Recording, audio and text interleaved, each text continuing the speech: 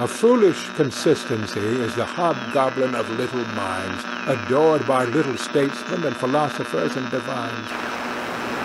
If a man does not keep pace with his companions, perhaps it is because he hears a different drummer. A different drummer. And now, coming to you from dead center on your dial, welcome to Risk Parity Radio, where we explore alternatives in asset allocations for the do-it-yourself investor. Broadcasting to you now from the comfort of his easy chair, here is your host, Frank Vasquez. Thank you, Mary, and welcome to episode 86 of Risk Parity Radio.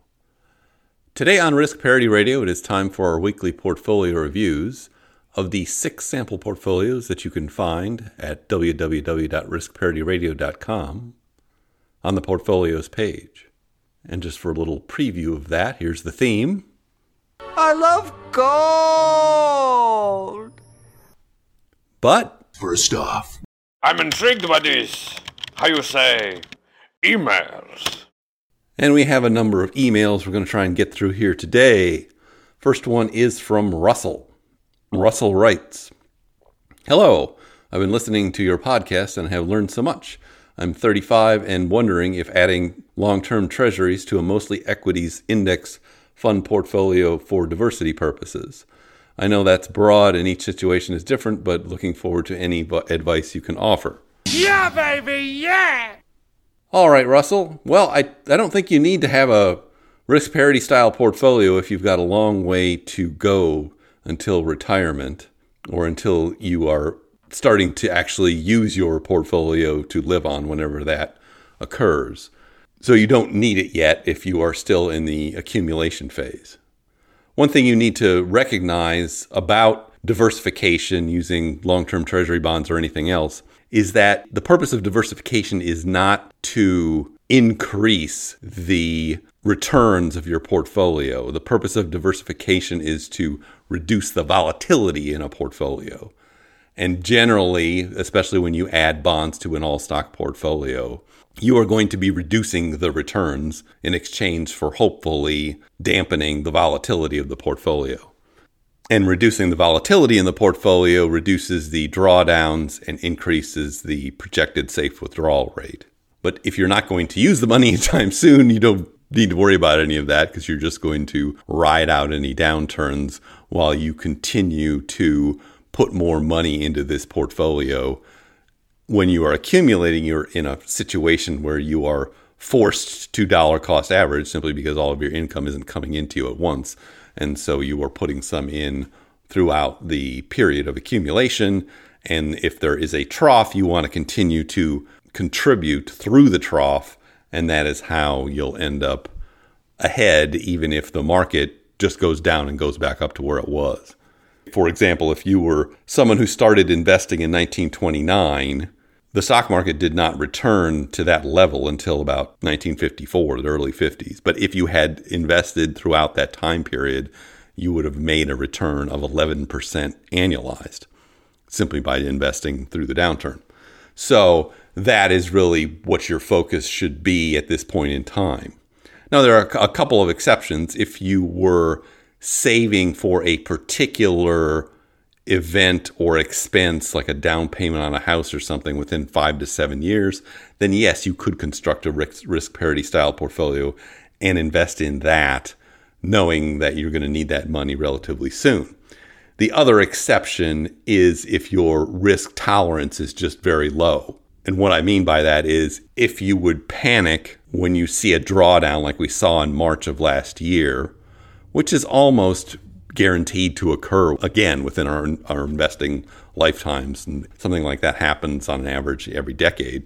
And if you cannot tolerate that, then you would want to move to a more conservative portfolio because we are our own worst enemies in terms of psychology and how we fail to manage portfolios properly because we see something happening and react to it as opposed to taking a long-term view on it.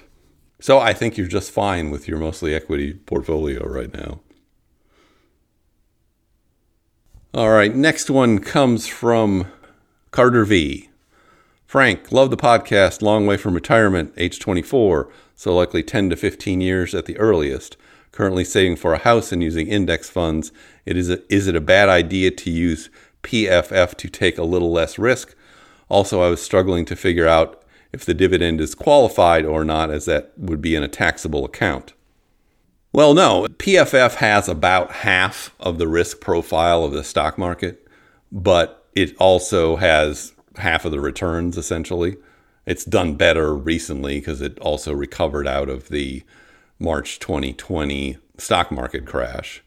But if you look at that, and if you look at, say, 2008, you'll see that PFF went down about half as much as the overall stock market and then returned back to where it was and continued growing a little. But almost all of its value is paid out in income that comes out of it in the form of those dividends. Now, the dividends that come out of PFF are mostly qualified dividends. I think the last statistic I saw said it was 80%.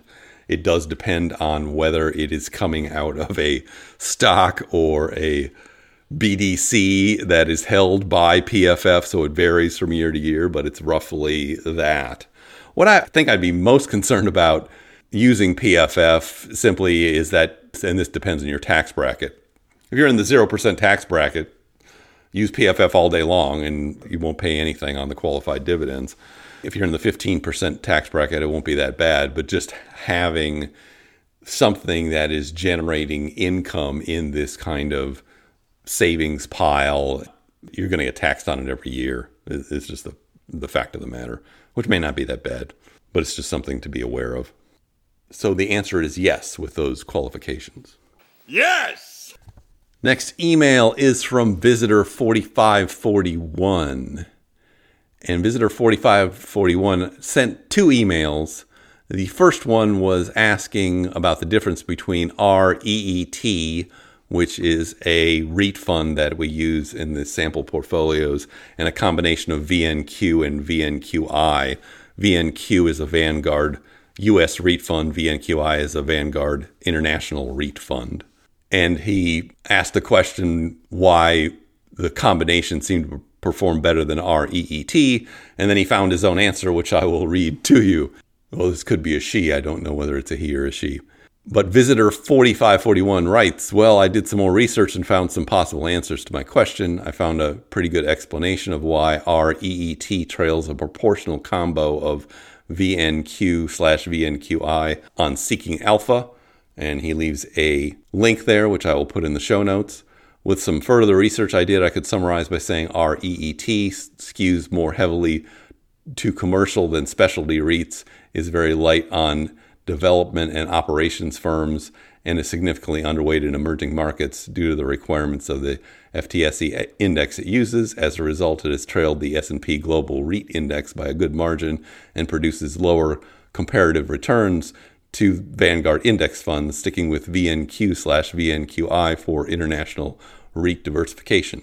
And that sounds like a good plan. The main reason I use REET in the sample portfolios is I just wanted to use one basic REIT fund for those and didn't want to overcomplicate it by using multiple funds or individual REITs.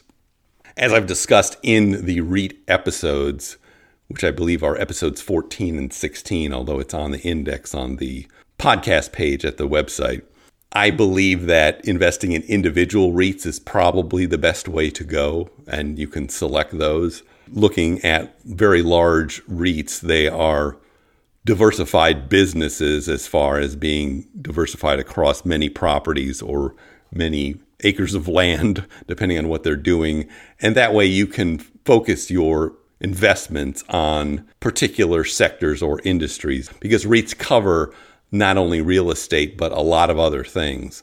Weyerhaeuser, for instance, is an investment in timber. A REIT like Lamar is a billboard business. PSA, Public Storage, is storage facilities. There are ones that do warehouses. There are ones that do cell towers. All of these are different kinds of businesses. And it's useful for diversification purposes simply to pick a few of those large ones in the different sectors they are in, because you're going to get better diversification that way than by using one of these funds, is what I found. So thank you for that email. That is a good solution to REET and its shortcomings, which I agree it has. You are correct, sir. Yes! All right, next email is from Owen T. Owen T writes, "Hi, Frank. I found your podcast about 4 weeks ago from the Choose FI episode, and I've already binged through to episode 60. We'll be caught up within the week, hopefully. Thank you for putting out this content. It is music to my ears. I've been pretty into the FI movement for a long time and have saved a decent amount of money over the amount I need to live a 4% lifestyle on me and my wife, anticipated needs for a 60 to 70K per year lifestyle.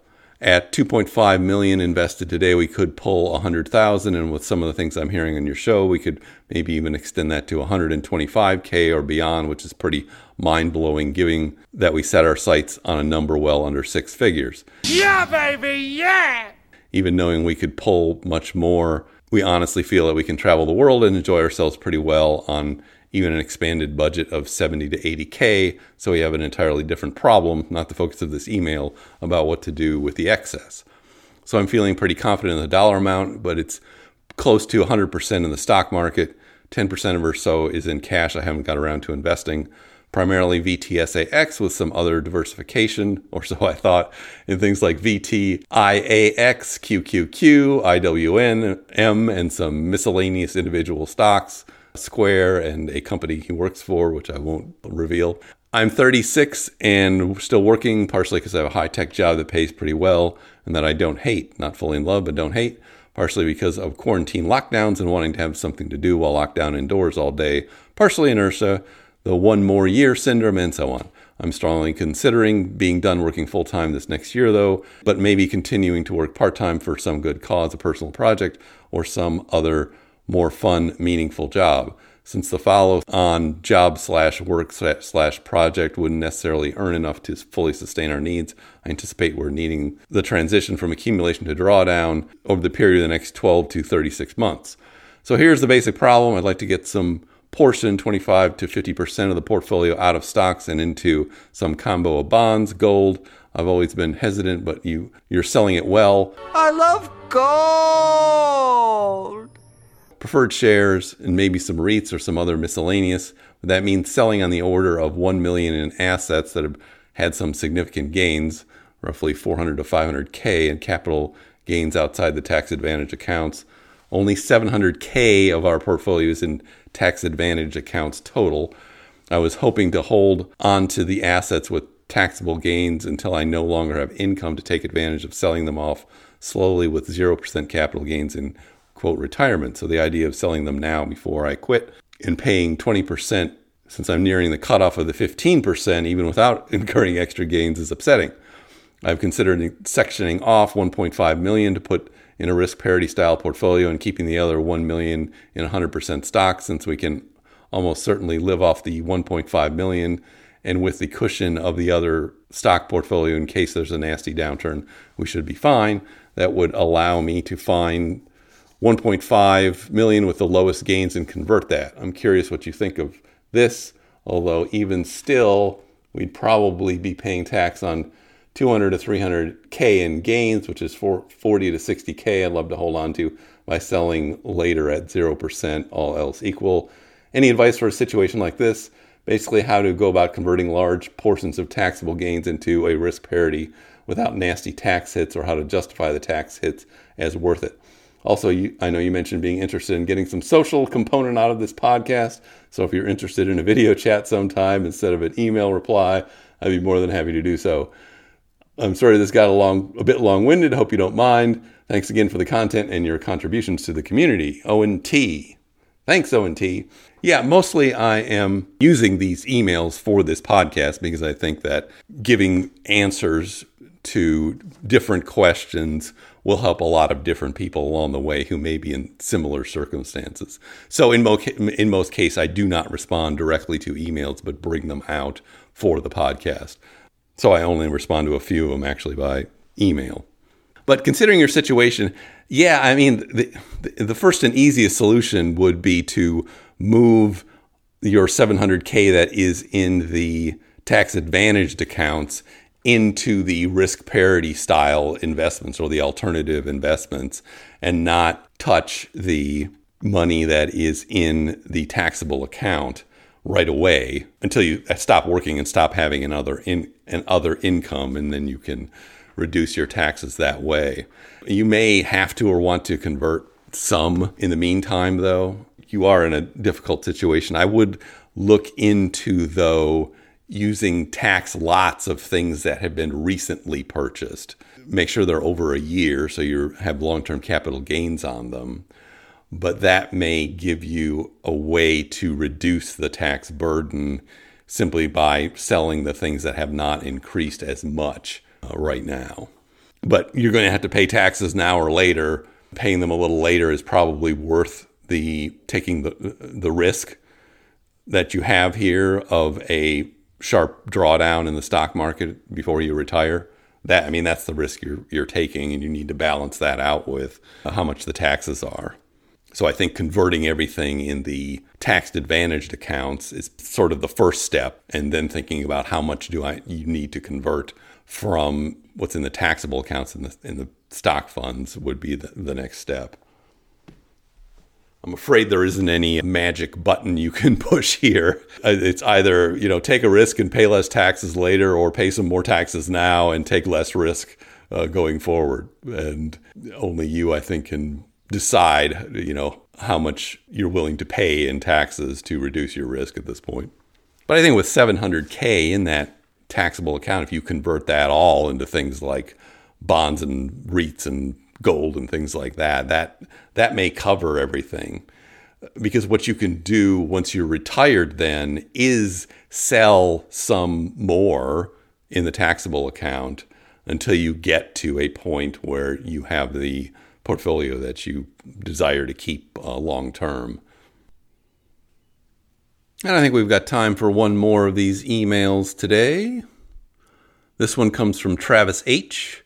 Travis H. writes, "Hey Frank, as I've evaluated my asset allocation, your podcast has been wonderful and funny way to review my personal finance approach." Let me understand this. I'm funny how? Funny like I'm a clown, I amuse you? What are your thoughts on utilizing TLT at a 10 to 15% allocation as we've hit such low interest rates? Backtesting isn't necessarily a realistic view of the future.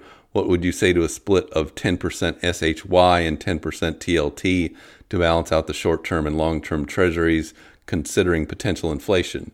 I've really loved your message around correlation for diversification and am in a heavy equities portfolio looking to move towards the golden butterfly and curious on your thoughts with treasuries. Thanks, Frank. Travis. All right. Well, looks like we've got a little bit of a crystal ball here. My name's Sonia. I'm going to be showing you the crystal ball and how to use it, or how I use it. Danger, Will Robinson. Danger. Danger, Will Robinson. Danger. But you know what I've learned in dealing with balls? If you can dodge a wrench, you can dodge a ball. It happened once. So here's how I think you should think about it. Fat, drunk, and stupid is no way to go through life, son. I think you should not be trying to deal with the concept of inflation by monkeying with the assets in your portfolio that are designed to deal with deflation, because those are the only ones you have to deal with deflation. What you need to think about is the assets that are there to deal with an inflationary environment and making sure you have some of those. If you're going to the golden butterfly, the ones that deal best with inflation are the small cap value funds and the gold when inflation gets out of control. And you'll understand that when you listen to the rest of this podcast, understand that a little bit better.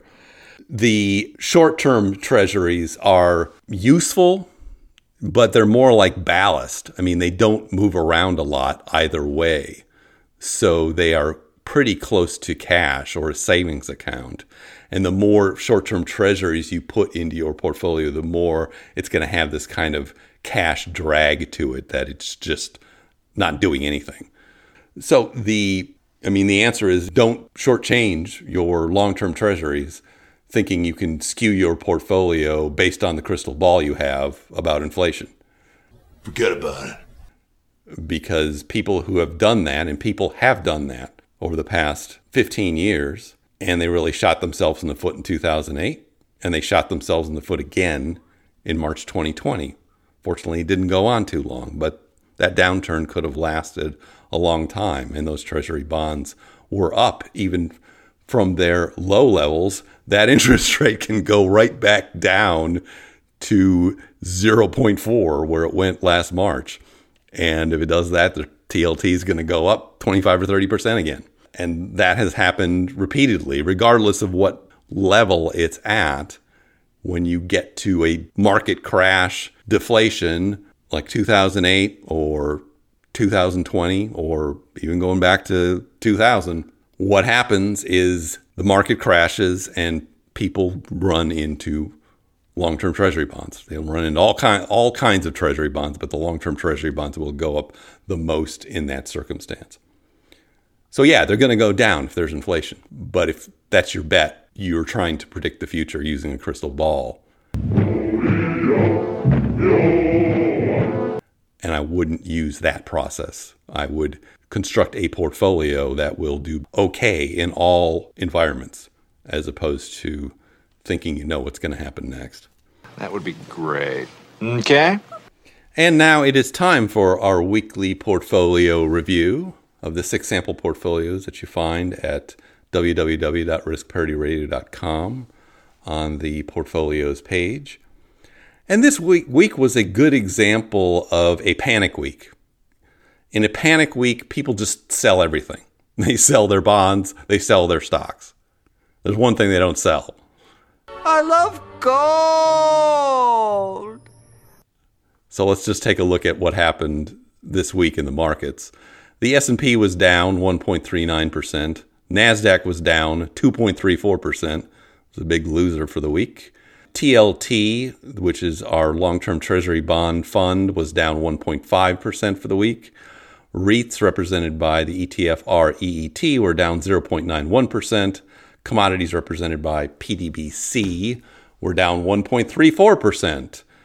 And preferred shares, represented by the fund PFF, were down 1.14%. Now, what didn't I mention in that list? Gold. Gold was up 1.56%. Gold was up 1.56% because in panic times, people don't sell their gold. They hold on to their gold, and some more people buy some gold. And that's a very common occurrence in these sort of short-term panic markets. What you'll see then is everybody sells one day, and then things get kind of reordered and people kind of figure out, well, what do I really want to be in? But the buying takes longer to occur. Meanwhile, gold usually shines in those kinds of circumstances. What really took it on the chin last week was Bitcoin. It was down 13.3%. So if you're thinking, or you have this narrative in your head that Bitcoin is taking the place of gold, it's just, that's not happening. The data doesn't support that. Jeez. Guy wouldn't know majesty if it came up and bit him in the face. Bitcoin tends to be a risk asset, like a commodity. At least that's the way it trades right now. And when people are dumping everything else, they're dumping that too. Yes! All right, looking at how the portfolios performed. The first one is the All Seasons portfolio, and this one is 55% Treasury bonds divided into 40% TLT and 15% VGIT. That's intermediate term treasuries. It's got 30% in stocks in the Vanguard Total Market Index Fund VTI, and then it's got 7.5% in gold, GLDM, and 7.5% in PDBC. And this one was down 1.15% for the week. It is up 4.88% since inception last July. What you'll see in these portfolios is the ones that have more gold in them did better. They were down, but they weren't down as much. This one was not down as much as the stock market or the bonds it holds. The next one is the Golden Butterfly. This one is 40% in stocks divided into VIOV, the Small Cap Value Fund, VTI, the Total Market Fund. Then it's got 40% in bonds divided into short-term bonds, SHY, and long-term treasuries, TLT. And then it's got 20% in gold in GLDM. Now, what did this one do last week? It was down, but it was down 0.67%. and it is up 19.37% since inception last July. And this is a very good illustration of why having gold in your portfolio can really make a difference in these bad times. When something bad is going on, oftentimes gold is just out there and performing just fine, and it reduces the volatility of the portfolio. And this actually is a very, because this portfolio will tend to drop only about half as much as the stock market in stock market crashes. And in fact, it is down about half of what the stock market was down last week. I think that's coincidental, but it is due to its diversification. The next one is the Golden Ratio portfolio. This one is comprised of 42% stocks in 3 funds.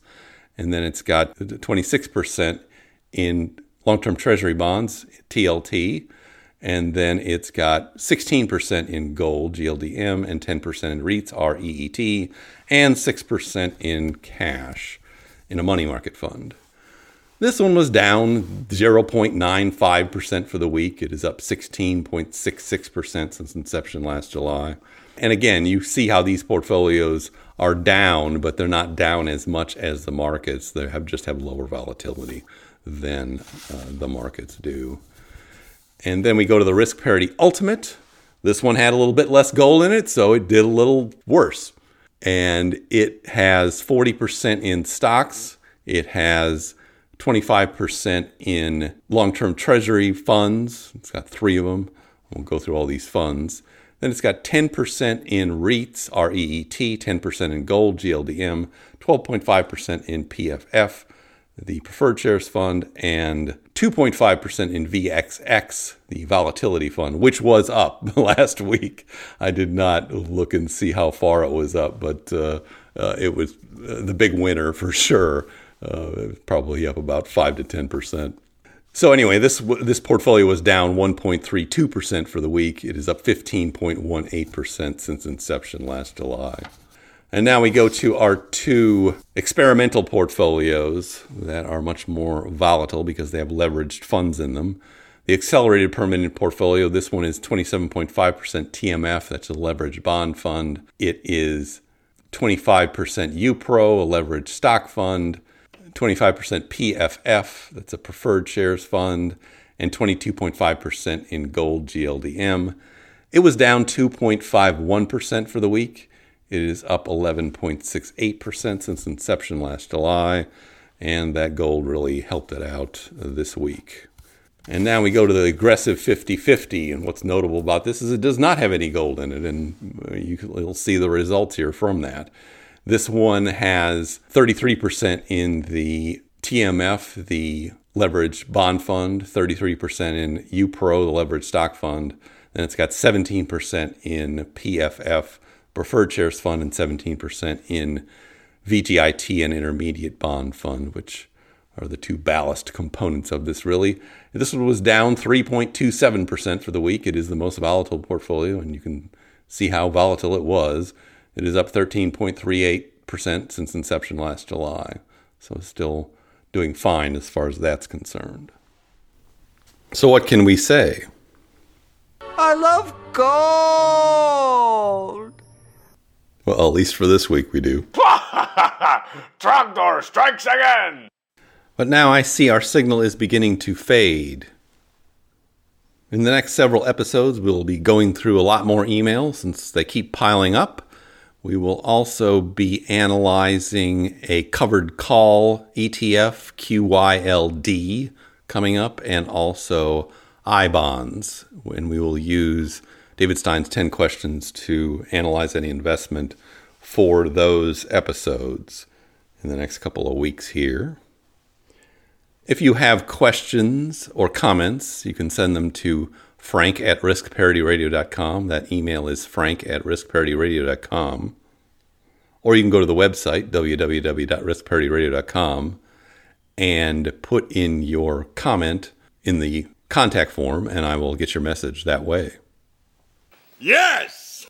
If you haven't had a chance to yet, please go to the Apple Podcasts site or wherever you get this podcast and leave it a 5-star review, because every bit helps on that front. I'm asking you to do that. But what's easy to do is what? Easy not to do. Thank you once again for tuning in. This is Frank Vasquez with Risk Parity Radio, signing off. The Risk Parity Radio Show is hosted by Frank Vasquez. The content provided is for entertainment and informational purposes only and does not constitute financial, investment, tax, or legal advice.